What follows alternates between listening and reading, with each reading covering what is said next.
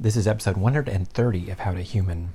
And in this episode, I'm going to talk about the coronavirus response and how we look at it differently politically, at least in the United States, between the left and the right. We have these very different views, and it's partly tribal, but it's also based on ideology. And because we're so partisan, there are these extreme reactions. I'm going to talk about where it comes from and what it looks like. And I don't think there's anything we can do about it. I think it just is what it is because we're so far apart, but let's dissect it. A friend of mine talked about World War II, or rather pre-World War II, what it was like in France. And it felt like everybody was either a communist or a fascist. And you had to choose between those two sides. And we're kind of in that spot now where things are so polarized and you have to choose. And I've done podcasts on this before, particularly episode 113, where I talked about the emotionality of the fringes. And the fringes become really loud because they're so emotional. And the messaging of those fringes drives the bus because emotions are so much louder than logic.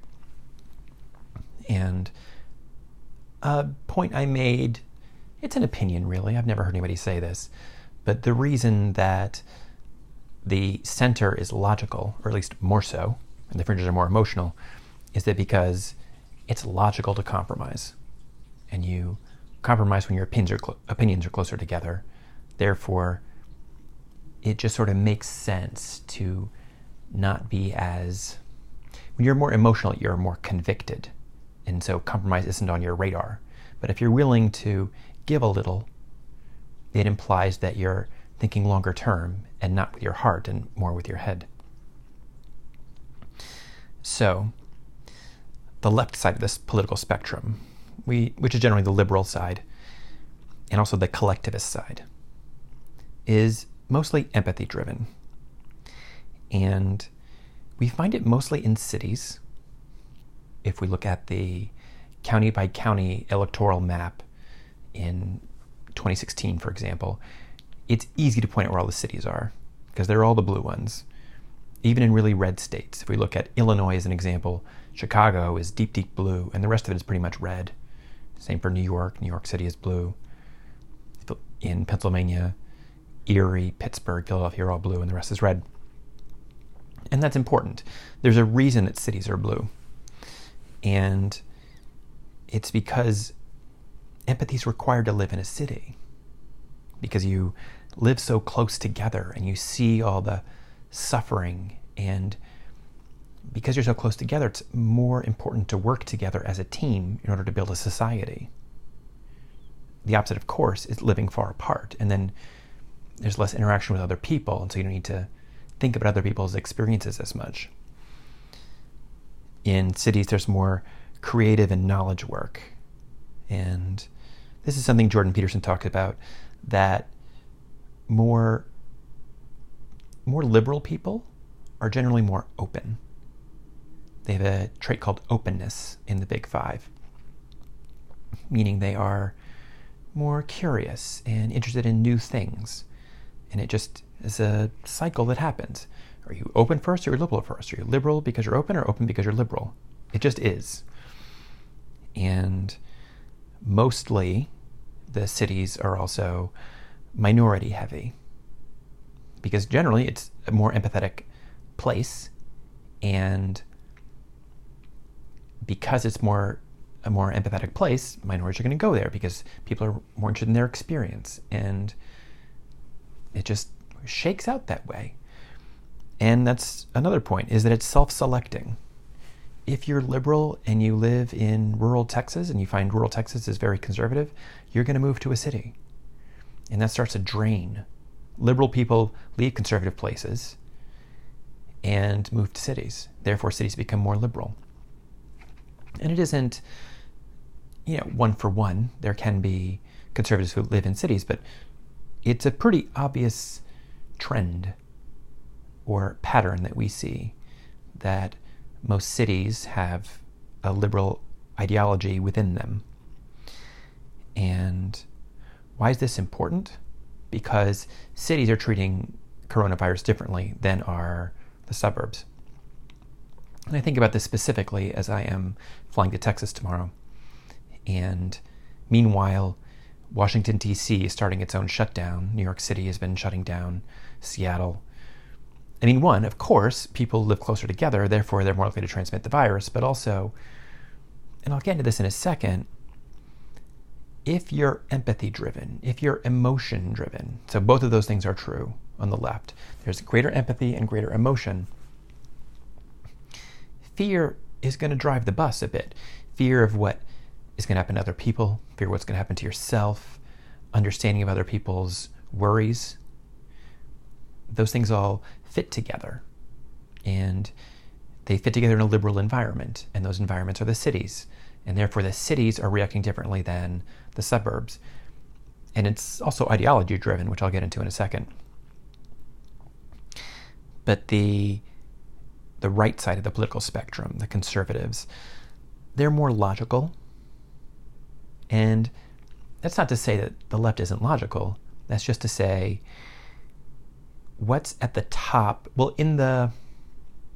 if you're making a decision, we're all logic and we're all empathy. Or we're all logic and we're all emotion. And there's a portion of every decision that's going to come from emotion and a portion of every decision that's going to come from logic.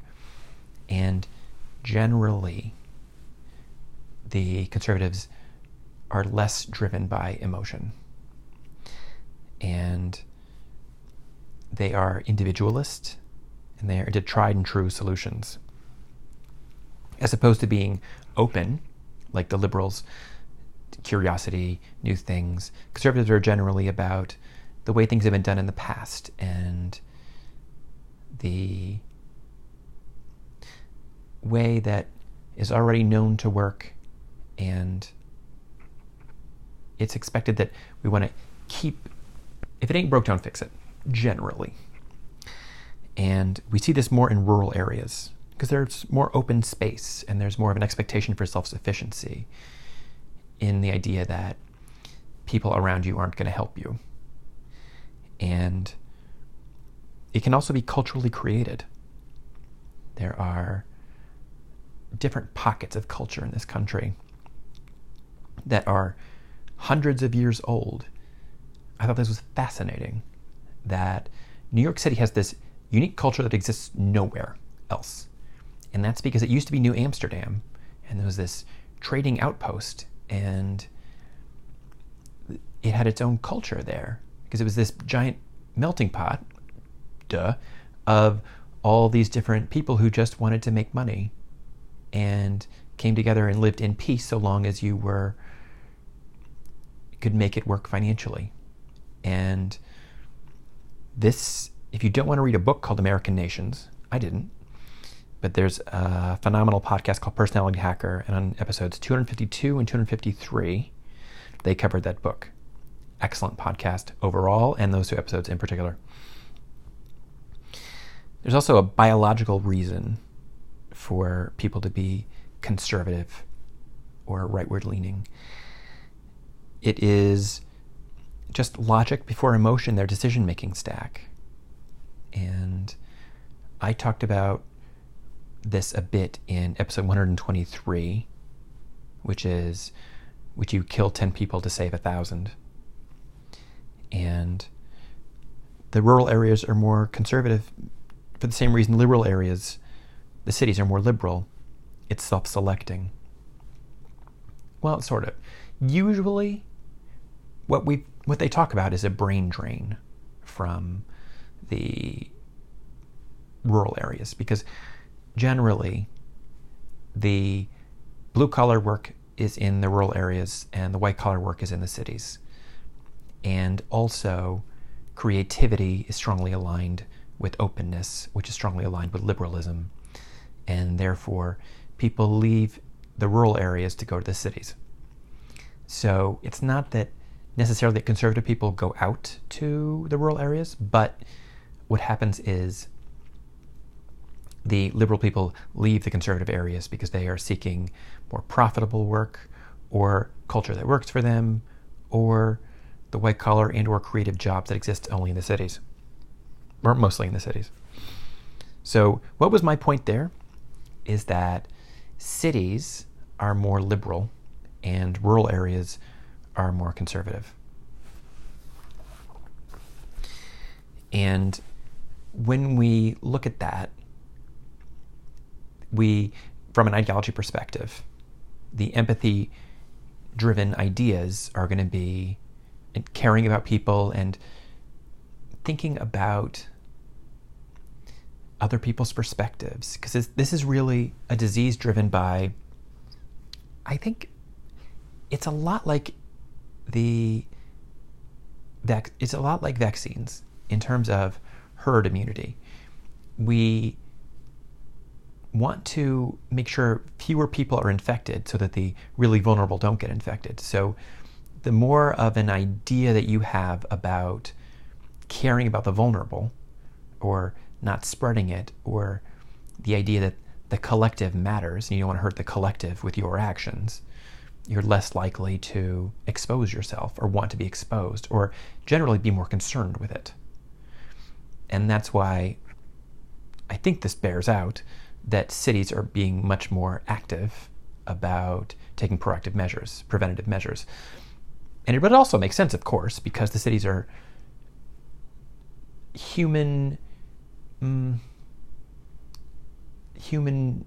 what's the word for this?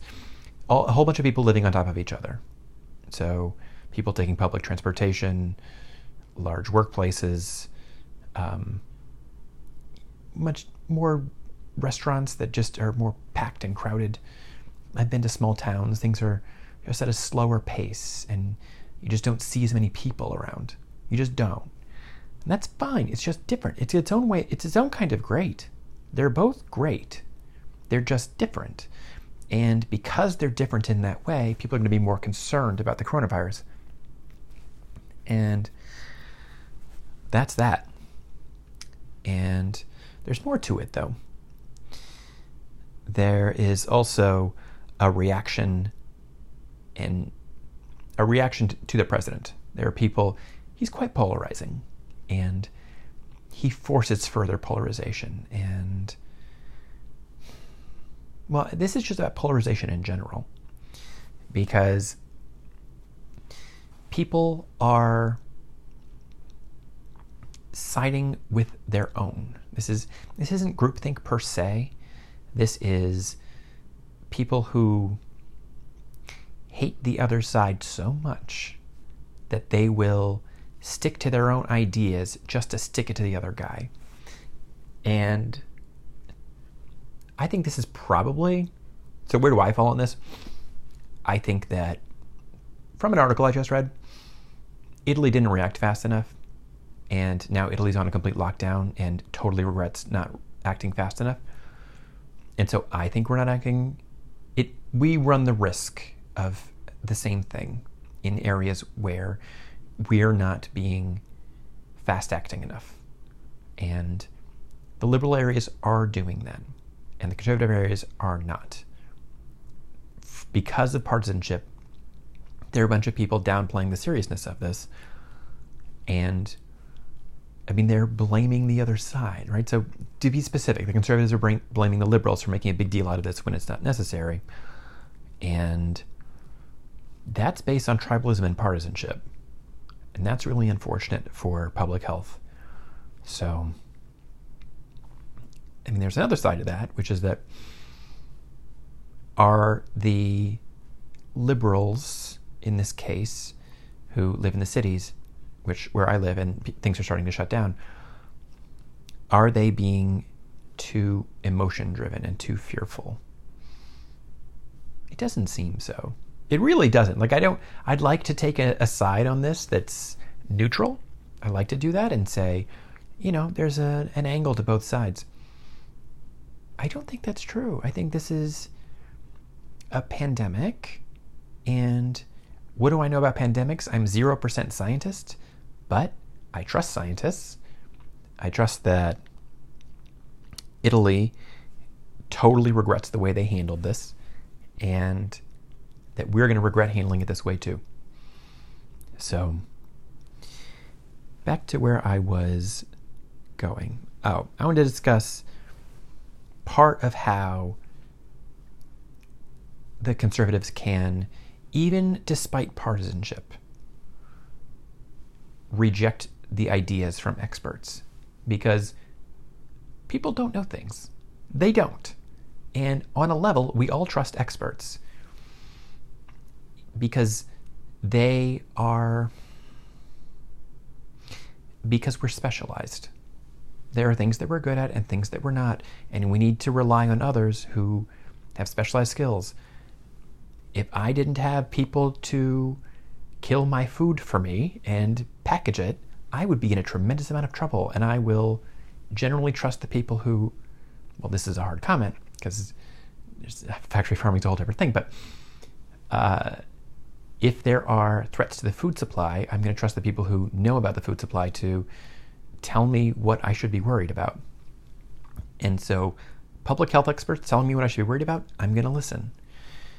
But at least on the right, there's been a distrust of experts. It's going on for a while. And that's hard. That's hard to put a pin on. It comes from a couple different things. I'd argue that the anti-intellectualism on the right comes from, among other things, lobbying for business. So I'd say the right was definitely later to catch on anti-smoking legislation, like putting labeling on cigarettes and then holding tobacco companies accountable and having the Surgeon General say stuff out loud. Like, they were against that because there were lobbying efforts to keep that from happening. And where does that come from? That comes from, one, the liberal and left would be the more empathetic side, and generally caring more about the people and reactions and public happiness. And the logic side, the conservative side, would be more about protecting, not having a heavy hand in terms of laws, in terms of codification of how people should behave. And there's always a balance there. I mean, we can't codify everything, but when the codification also has, or when the ability to execute laws has a hand from political donations to make people think and behave ways other than how they should. So I don't think anybody thinks that smoking shouldn't be regulated. Where did I hear this? In a recent podcast. There was a discussion about whether or not video games should be regulated for children, and the video game companies don't want that to happen. They don't want any laws other than things that they put on packaging, like this is for mature audiences or 13-year-olds or whatever it may be. They don't want the government to force them to do anything, or the government to come in and enforce any kind of legislation about this. And in the same way, the tobacco companies did not want any legislation about who could buy tobacco. For example, that it was restricted to 18, and now in many places it's restricted to 21. But of course, tobacco companies didn't want that. And so for that example, the tobacco companies didn't want that, and they had to find sympathetic ears in Congress to make sure that those laws didn't pass. And those laws should exist, right? I don't think anybody disagrees with that. And the resistance to that comes from a rejection of the idea that it's a good idea. But how can you reject that idea if it's a good idea? Well, you reject the science of it. And it was, I've heard, in the same way that people reject climate science, the saying, we're not sure yet, there's not enough data in, that tobacco companies also use that idea to say smoking doesn't cause cancer or isn't addictive. We don't have enough data to make a conclusion yet. Which who when's there enough data? I don't know. Look, sometimes there isn't enough data, right? Do cell phones cause cancer? I hope not. I really do. I hope not. I wish there was. It's hard to believe that there isn't. I know there are people that say it. I know there are, absolutely. But there's not enough scientific evidence. And maybe we'll look back in 30 years and look at cell phone manufacturers and say, you knew. You totally knew. I'm not saying they know. I'm not saying it's true. I'm just saying I hope they don't cause cancer. Anyway, I'm a little bit off topic. So when you have a party that is looking to uses freedom and individualism as a guiding principle, and when you use individualism as a guiding principle, that means that you are less likely to pass laws that will compromise one's individuality, one's ability to make one's own choices. It restricts free will to make laws on people. And look, of course laws should exist. Of course they should. But it's a party that can hold that line, a line that does need to be held. And if you're willing to hold that line, and people are willing to tell you how to hold that line, well, sometimes they can hold that line to keep you from seeing science and from listening to experts, because experts will say you should put laws in place to protect people. And if the left cares about protecting people, and the right cares about protecting individuality via not enacting laws, well, the people to influence will be the people who don't want to put new laws in place. And so that's why the right has a bunch of anti-science ideas floating around in it. And there's a push to have those ideas exist in the public consciousness, in the conservative sphere of ideas. And so, of course, right, got to start with global warming. And obviously that has a political agenda behind it. The businesses that pollute and don't want to, the fossil fuel companies primarily, don't want to take accountability for changing or don't want to lose profits.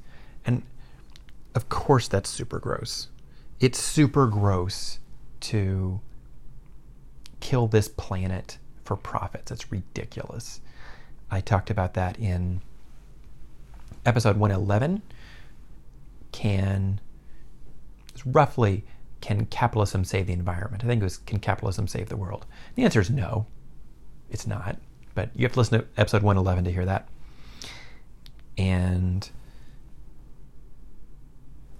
also, I have my list.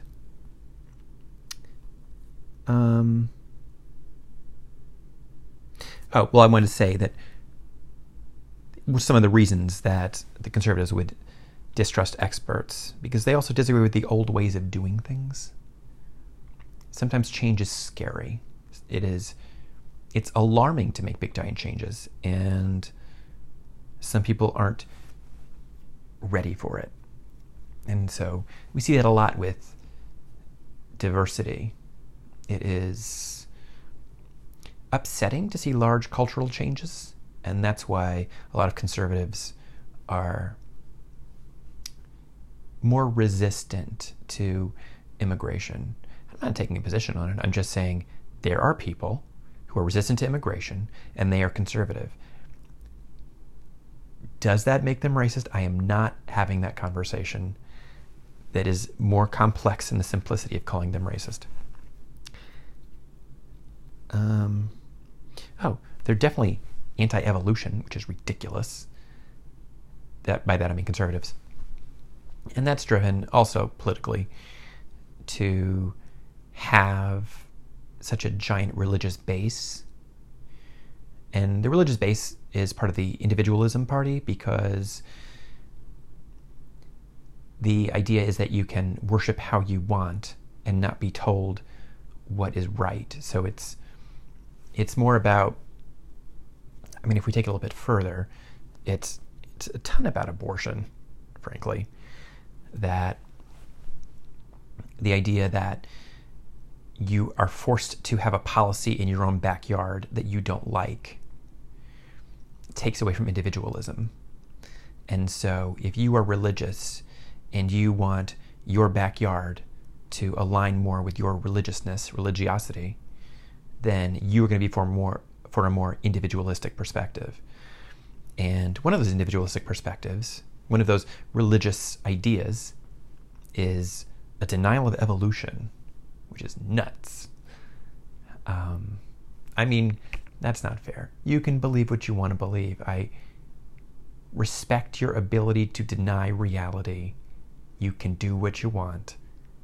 And that's it. I mean, I don't know. People can do what they want. There's a rejection of experts on foreign policy changes.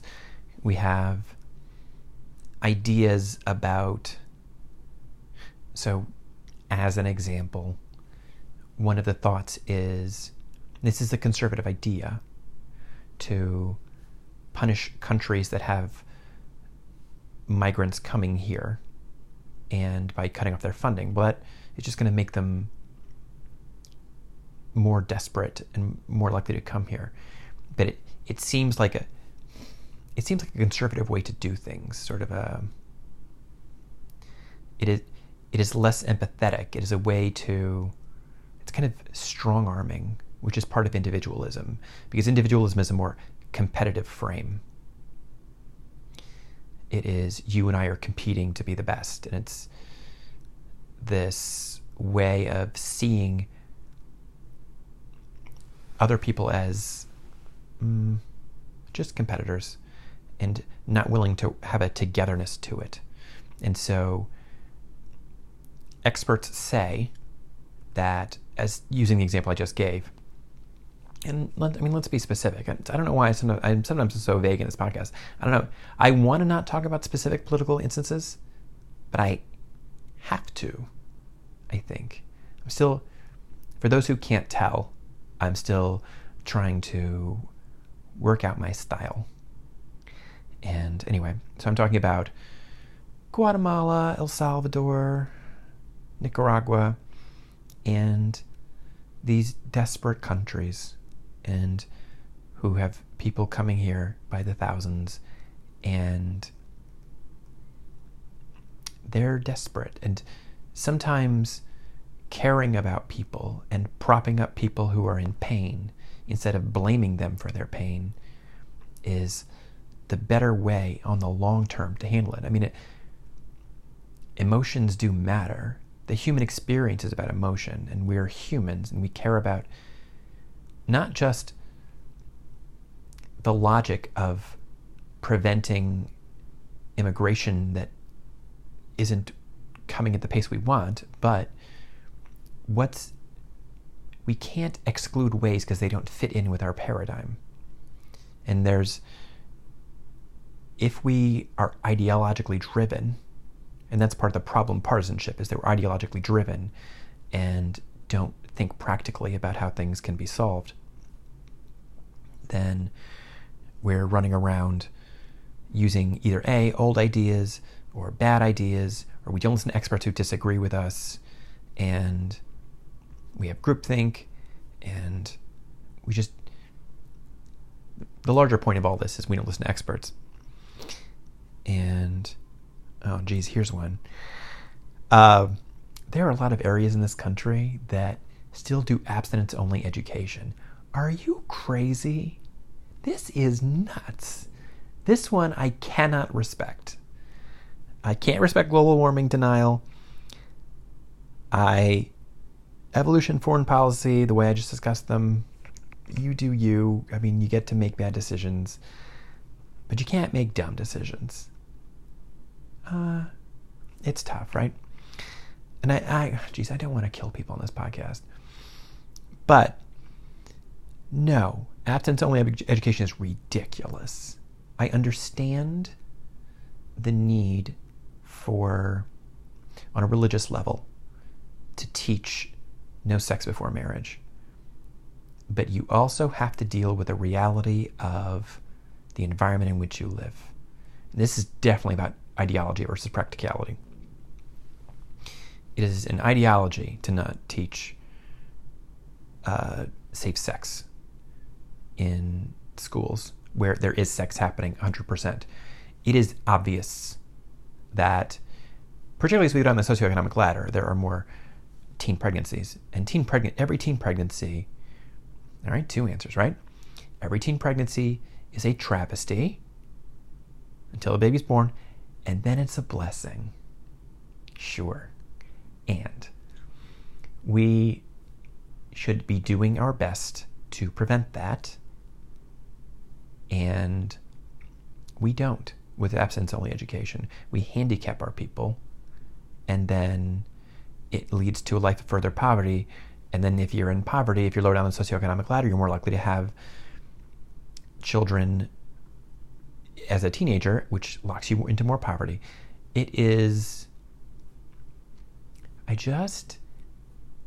There's no logic in that. That's really cultural, honestly. So I was referencing the American Nations book, and what I'm really killing here is the South, the religious South, the Bible Belt. And it is, I don't know, it's just religiosity into the public schools, into this public consciousness down there, and they don't want to change. That's the conservativeness of it. It's the structures that already exist, and why would we change? If it ain't broke, don't fix it. Well, what if it's broke? Well, they don't realize it because it's a cultural construct that they think is sacrosanct. So there will be no changes. Certainly, they have rejection of stem cell research, even if it's, I think even if it's not included in abortions. I think they're anti-stem cell research. I don't know why. I think they think it's a slippery slope to abortions, I think. Or maybe, I think it's definitely religious. Dave Messman, why do you know the point that you're making? Because it doesn't make any sense to me. But I know that they're against it. I know that the American right is against stem cell research, which is widely considered to be a very beneficial idea. And it is just an anti-expert, anti-science idea. And so all this comes together to be the American political right disrespecting of experts in science, because they've been doing it for so long. And they do it for generally ideological reasons or political reasons, and sometimes lobbying reasons, ways in which a policy should exist and everybody knows it, but then lobbyists come in and say, you could make a law here, maybe you won't, because we're going to lobby you and we're going to pay for your next campaign, and it will adjust what you think, and we'll also do a bunch of advertising that will make people think what we think and sacrifice people's happiness for profits. I mean, look, so I just killed the right for this, right? The left isn't exempt from this either. This is more ideology than practicality. The left has all, as far as I know, the deniers of vaccines, those that think that it causes autism. That's a problem. Definitely a problem. They have a lot of denial of the basis of gender differences. Denial of gender differences, because it makes people feel bad. And if you're empathy driven, you don't want to make people feel bad. And this leads to a lot of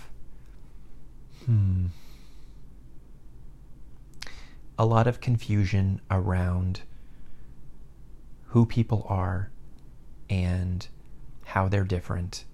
And it makes a lot of people crazy when we see obvious differences and we're told that we're wrong for seeing them or pointing them out, and we have to believe something that's not true.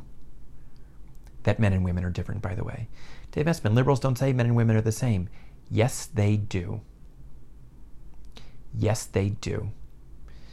And this is more pervasive in higher education, and by that I mean college, and it's increasing. And if we look at the fringe, it's more pervasive in the fringes, right? The people who are more convicted are the more emotional ones, and it's the most emotional ones who are the loudest. And generally, at this moment in time, are coming into leadership.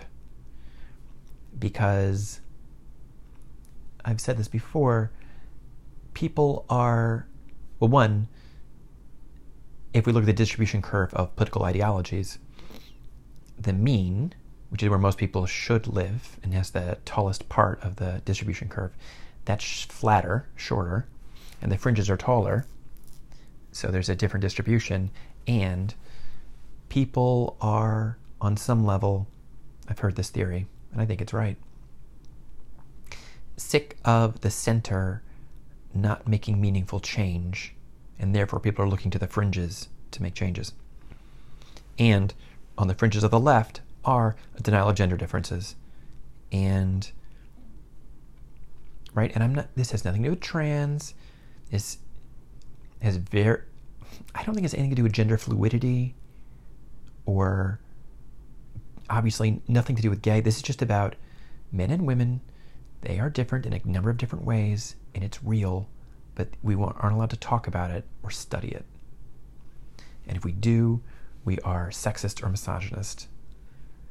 And separate story, because it affects a bunch of social policy as well. When we're not allowed to see these things, the social policy that could come from that, the way that we see things and talk about things, these are altered by what we're allowed to say and what we're not allowed to say by the denial of gender differences, because it's considered ugly, because it hurts people's feelings, because it's driven by people who are super convicted emotionally on the left, that they believe so strongly that any gender difference expressed is generally a tool of the patriarchy, which is a whole separate, complicated topic. Dave Messman, are you saying you don't believe in the patriarchy? I'm saying it's complicated. I'm saying there's a really simplistic idea floating around that men are eternal oppressors of women, and it's not that easy. I don't love this example. By the way, I'm going to my next example. When I looked for examples of anti-science on the left, vaccines was one, denial of gender differences or evolutionary biology was another, and there were two other examples, nuclear power and GMOs. They're all right as examples. I wish I had something better. Because the right is, I read several articles that said, the right's anti-science, well, what about the left? Well, yeah, there's some on the left as well. I wish I could remember the stories. There was a professor from Portland State, I believe, who submitted a bunch of postmodernist articles. What did he do? I can't remember it, so I can't state it. But he submitted a bunch of articles to boards to have them published, and they did publish them, but he wrote a bunch of nonsense. One was roughly, I think it was either sexism or the patriarchy in use at dog parks and by dogs. Like, it was something ridiculous, like that. Like, there are other things. And he took the Communist Manifesto, and I think I can't do it. I wish I could. Dave Messman, you shouldn't have started down this road if you couldn't finish the story. I thought I could. Sometimes I make mistakes. Dave Messman, you make a lot of mistakes. Thank you. Nuclear power and GMOs. Sure, there are problems with nuclear power. Part of the idea is that, at least if you're looking at it from somebody who's criticizing the idea that nuclear power is objected to by the left, is that it is clean, sort of, but the real issue is people are worried about a meltdown, and which have existed, And those are horrific if you are worried about people. If you're worried about money and the system, right? So individualism and logic are cold. They care about A to B. How do we get things done? And emotion and the left and liberals are care more about people. It's warm. It's about, to the extent we can, let's think about happiness as one of our primary goals. And for that reason, nuclear power and its potential tremendous, unbelievable downside. What did I hear about the other day? Someone who lived in Germany during Chernobyl in 1986 and had a cancer return. The theory that was conveyed to me, Dave Messman, you can't prove this, that you're hearing this third hand, correct, that the cancer was tied to the Chernobyl meltdown. I can neither confirm nor deny that. Dave Messman, don't spread rumors. All right, I take back what I just said. That's a rumor.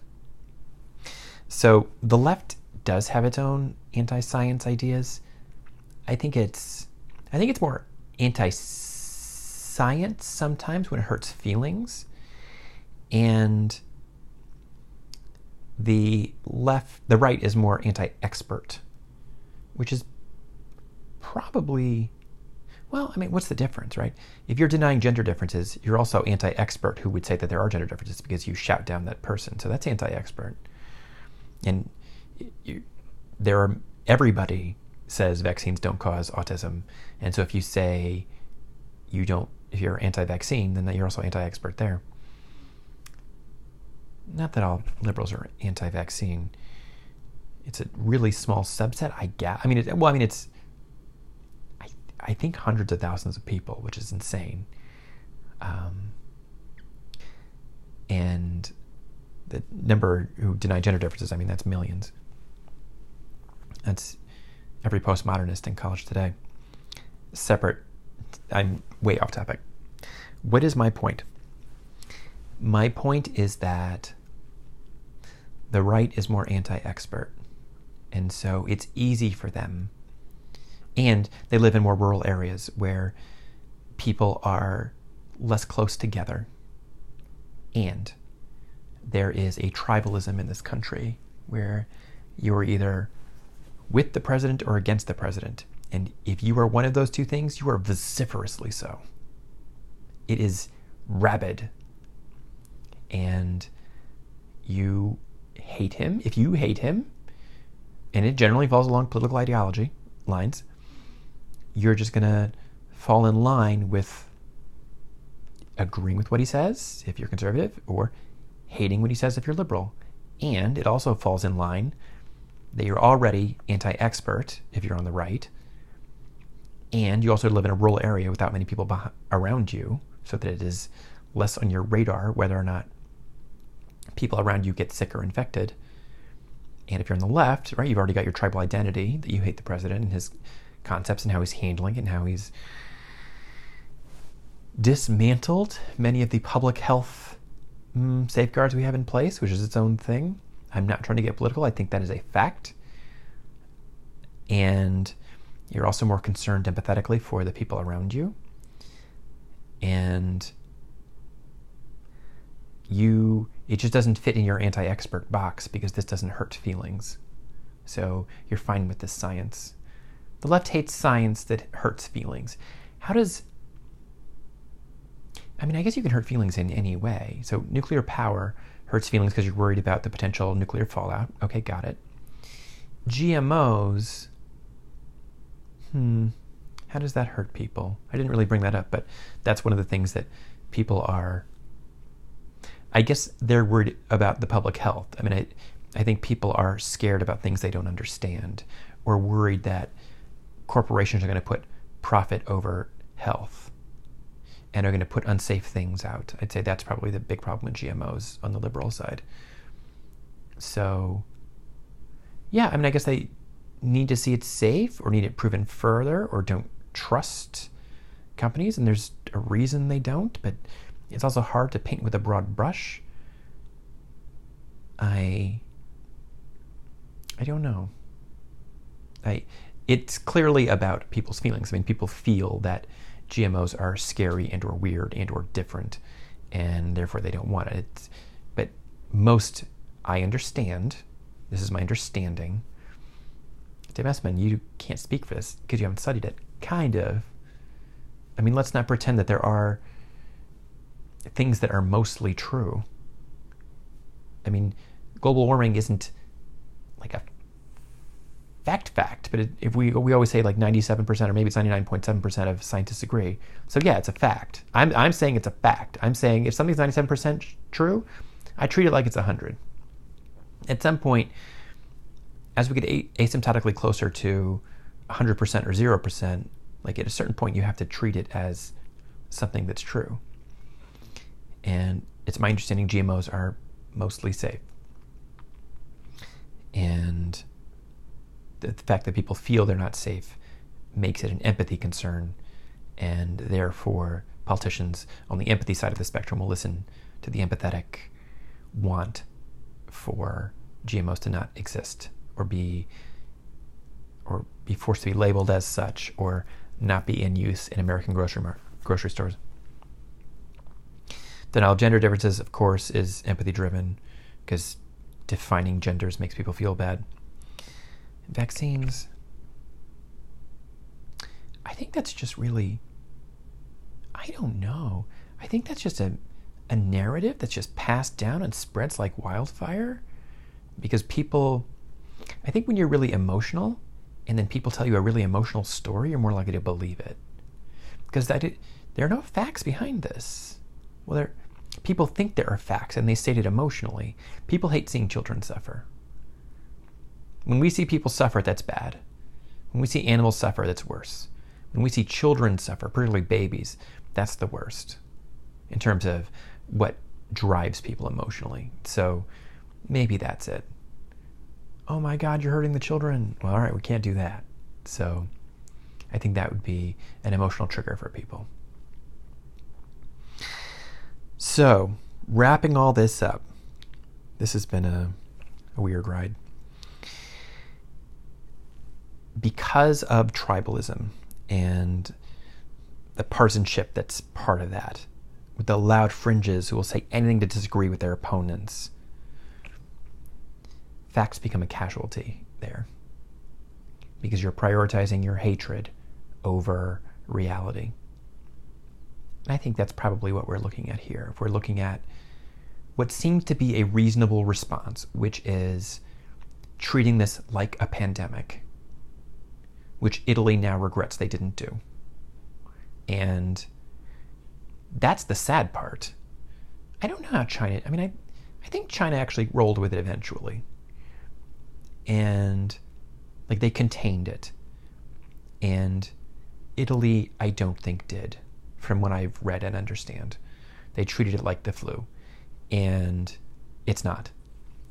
And for that reason, the fact that it's not the flu, and I don't know if they had a political reason to not treat it that way, or they were just blasé about it. But that actually would be something interesting. That would be the best one. That would have been a good piece of research for you to do before your podcast. It would. Thank you, dear listener. And the problem is that when we are driven by, and see, the right may be the more logical side, right? In that they're less driven by emotion.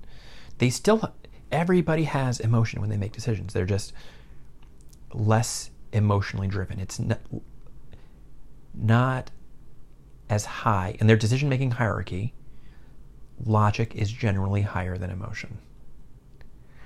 And for that reason, but emotion's still part of it.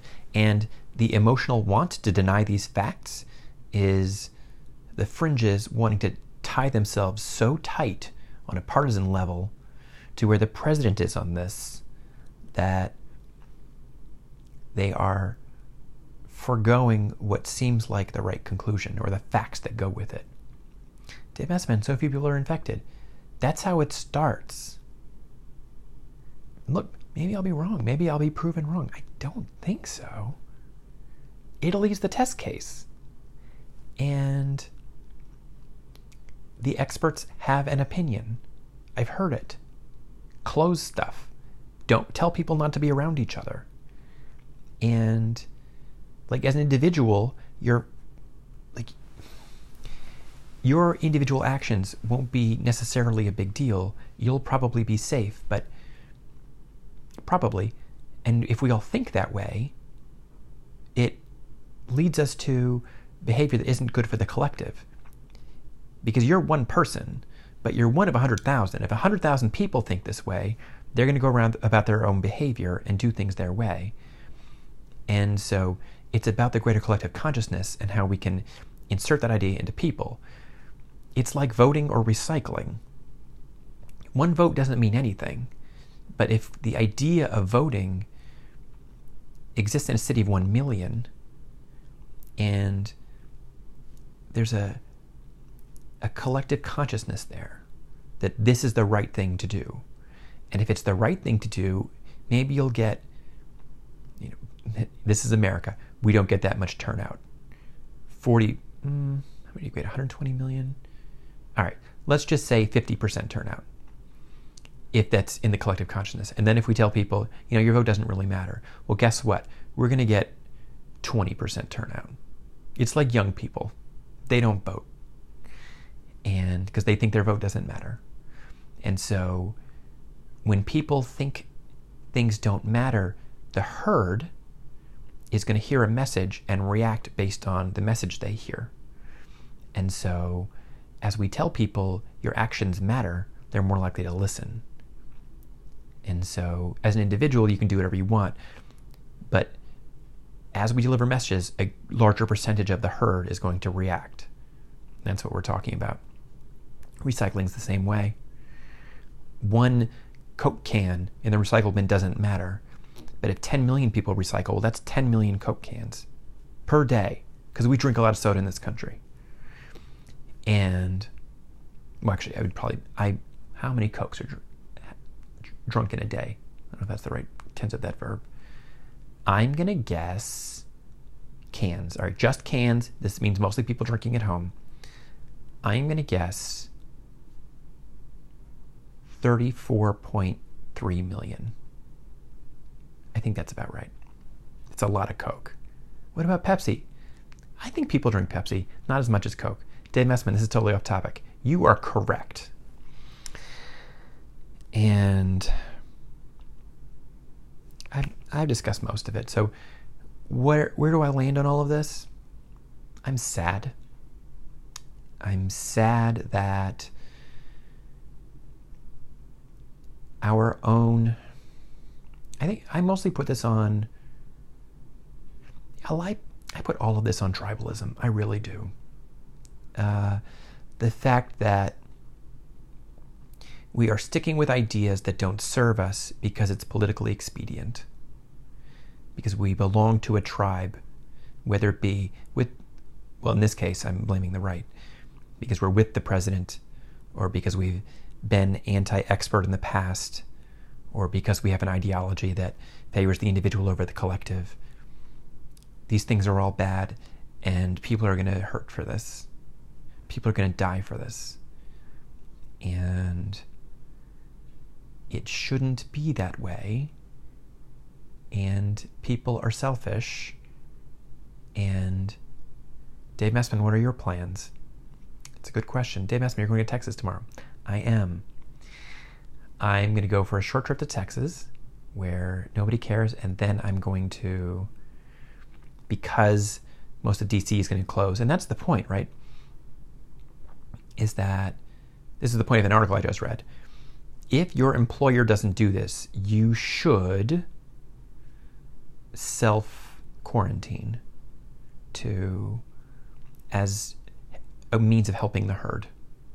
nobody has that option, really. People have to work. People have to get paid. So that's what's hard. So employers should be doing this voluntarily, which is what's happening in D.C. and other liberal areas. And that's the point, right, is that in liberal areas, people are more empathetic and therefore taking faster action.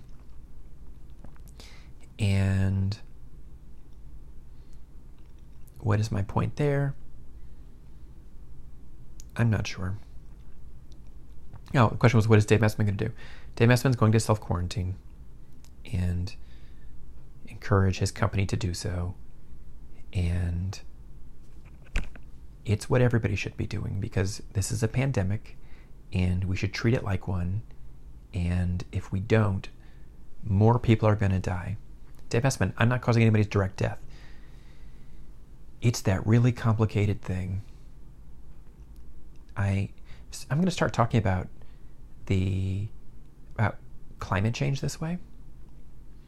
Is that we're so busy to point the finger at everybody else who's not doing something, but we are all part of this problem. Our demand for resources is incalculably small in the whole, but it matters. So I'm going to go flush a toilet. I've got lights. I've got central air and heat. I've got a microwave, got an oven. I use resources. Everybody uses resources. And as a whole, we're all using resources. And we contribute to this problem together by our need for resources.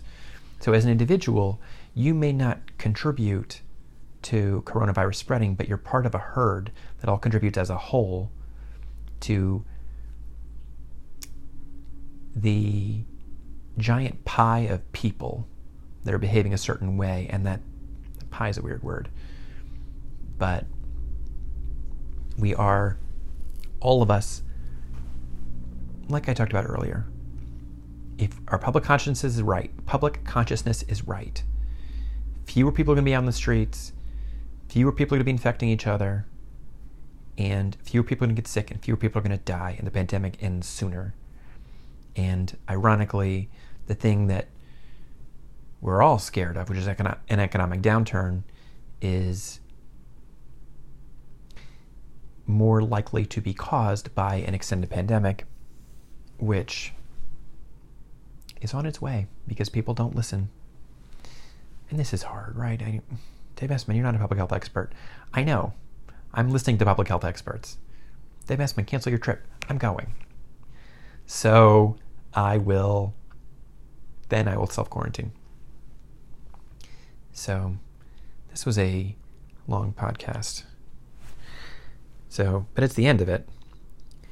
So if you have comments or death threats, please send those to howtohumancdt@gmail.com.